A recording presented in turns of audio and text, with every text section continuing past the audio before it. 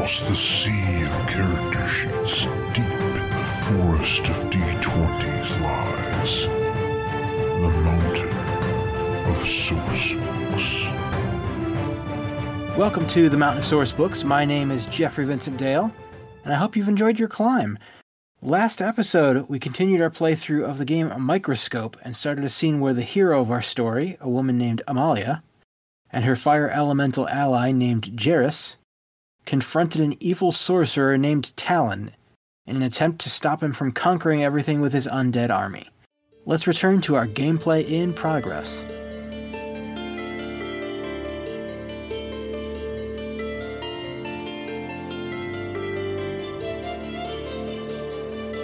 You are winning in the strength department, but I have the power of the undead. If you strike me down right now, I'll just come back.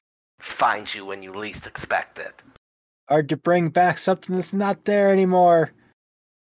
Jairus is planning to just burn the body once he's dead. It's usually what we do. Although apparently this is like the final confrontation based off of, because this is the like original sorcerer from the beginning. Oh, may have been this body, but you don't know about all the others I have saved up. Somehow Talon has returned. Oh god. The sad part is this would make way more sense. By the way, I will forever love the somehow. Okay. So you're telling me I can't beat you. That no matter how hard I try, you'll just come back with another body. You could beat me today, but maybe not tomorrow. Or the next day. So you just want this to keep going on and on forever. No end. Constant cycle of just dying and coming back. Not really. I would just kind of like to control everything. Control the whole world. Control the tree. Take all of the gods' powers. But you're just a little roadblock in the way. Annoying little roadblock. I actually really like this out of character. Because you just introduced the concept of the tree is essentially becoming our common enemy. And I'm not sure how to use that. Well, if we can't stop him, then we'll have to stop his power. Yeah, but good luck. It's all over the place. Like practically miles and miles and like hundreds of miles around us, the roots go everywhere. I wouldn't even be surprised if it goes all over the planet. If he's literally inside of this thing, is there really anything that we can do? I mean, maybe Edis will know how to get rid of the tree. Maybe we could destroy it. I don't know where they are. We can figure that out when we get there. Let's toast this guy. Also, I just love the idea of Jairus having a Brooklyn accent. Or Long Island. Long Island's good too.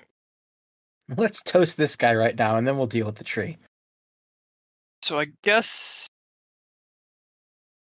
we need to get to that point where the offer is made. Oh yeah, I forgot about the offer. Maybe we get to a point where we've defeated him and he's about to be toast, literally. That sounds like a good idea. We realized, okay, no, we cannot stop this guy because he's like something happens. Whatever he does to come back, yeah. Yeah. So you'll just like somehow have me, maybe, and like maybe you're about to swing your axe down at me. Yes. Unfortunately, I don't know how you do a action sequence with a physical character that's not just like, oh, and I kill them. Somehow getting Jarrus to heat up the blade of your axe or something, because you know that's what's needed. Right. To break through my defenses, and I'm like, you're really strong. And as long as we're fighting each other, we're just harming ourselves. Two mighty beings. We could work together instead. I could teach you my powers. To what end? To what end? Whatever end you want. You can do whatever you want with this magic. What do you want? I could help you. You say you want to be in control of this whole tree. We can split it. How do I make this a fun? Oh, so that we can split it? I didn't even mean. He accidentally proposes the very end, the thing he wants. I'm going to say this is the end of the scene because he gives her the idea to try and cut the tree down. Okay, I like that.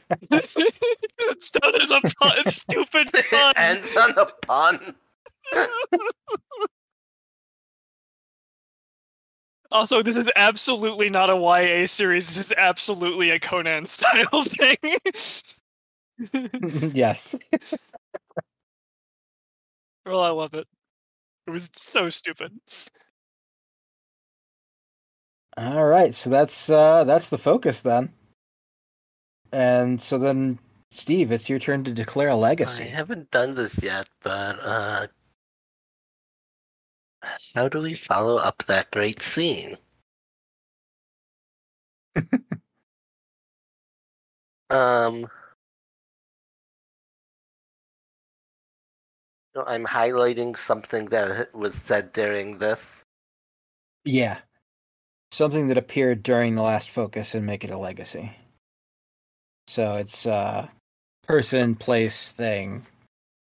I put the list. I'm going to say that's a light scene because it's like finally leading towards something good, and we haven't had a light scene in years. Yeah. I honestly thought that you were going to make the hero join him. I was considering it, but I couldn't figure out, like, the way we were playing it. I was trying to figure out, because I kind of wanted the idea of being like, how do I use this? How do I do this? And I'm like, but the minute you said split, I'm like, oh no, this is so stupid. I mean, I'm trying to even. The issue is I'm trying to be like, remember what the technologies that were done during this one and not in the past ones. Oh, what do you mean? I'm looking at all the events in the period of destruction, and I was like, wait, was this done during this focus or in the past focus? Yeah. Was the powerful evil sorcerer amassing dead faces, was that done during this focus? Yeah, that was this one. The hero's parents. Hero's parents. The one we just did. The scene we just did. And did somebody do some? Yeah, and then the cult has their hands on one of the fruits. So that was beforehand. Oh, okay. I mean, maybe we should just have the evil sorcerer be the focus. Be the legacy.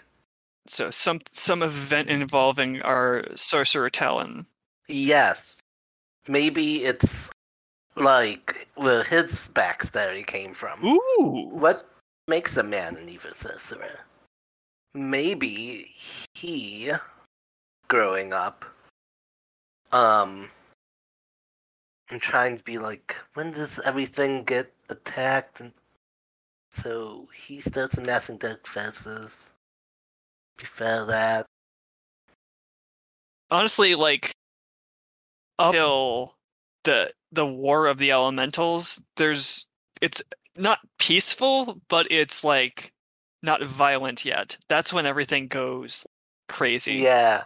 I'm gonna say, in my again making everything way too dark, Mm-hmm. that he was an orphan during the period of study, and some scientists used him as a test subject. Ooh. So they were giving him casting magic in him, and they were like giving him maybe not the fruit, but like grinding parts of the peel of the fruit into his food. Like, essentially, they were infusing him with power as opposed to feeding him it, which would give like a different effect. Yes. So they were like, "Hey, the fruit does this. What if we grind some of the branches and like put that on him? What if we?" Yeah, they like experimenting on him, like physically. Yeah. Yes. And then like one day, there's a reaction, like magic bursts out of him, kills one of the scientists, but the zombie of the scientist like lasts around and like obeys him. And that's how he learns how to control the dead. Okay. Yes. I gotta be honest. When I first did the introduction of fairies that tend to the tree, that was a much like gentler time.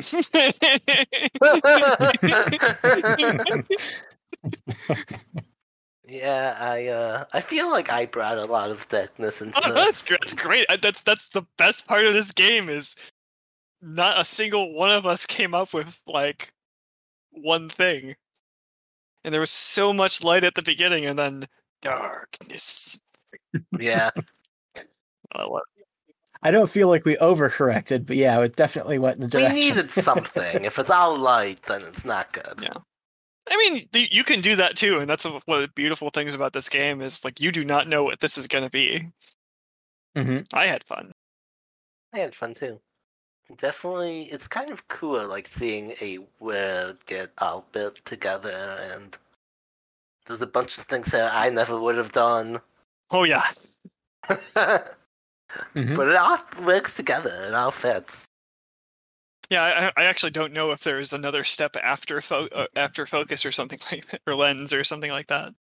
The rules just say you stop what you want to, just end with the legacy phase. So we did that. Honest, feels like we had we built a good, solid base, and then we had like a story arc pretty much. Yeah. Several story arcs, actually. Look at it. I think it's kind of fun that, like, if you wanted to, like, continue this game somewhere else... Oh, yeah. You can make multiple games that, like, set into, like, the different periods. Like, the period before the period of civilization, we have nothing. Just the seed was planted, and then... Yeah. The tree had grown so big that they built a city nestled in its roots. Like... Which, you know, some crazy stuff happened then. That's a long time. That is an old tree. I feel like there's a lot you could do with like the fairies and how they were protecting the tree. Yep.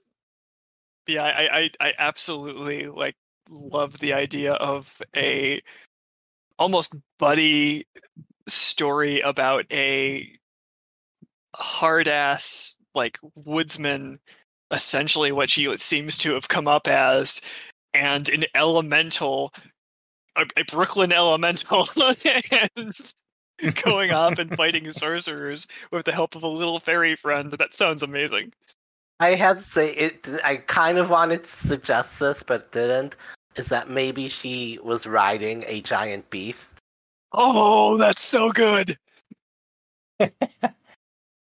Oh, I love that. Now I'm picturing something from like Super Sentai where a Red Ranger gets on their motorcycle with their weapon and rides past the enemy and destroys it, but with the tree. God, you could very easily have taken what we did and turned it into like a Kamen Rider style thing. Couldn't be Super Sentai though, we don't have enough characters.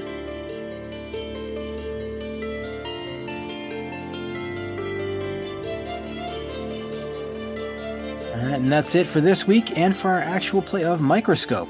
Join us on September 5th when we will be discussing our final thoughts on the game. Until then, thank you for joining us, and careful on your way back down the mountain.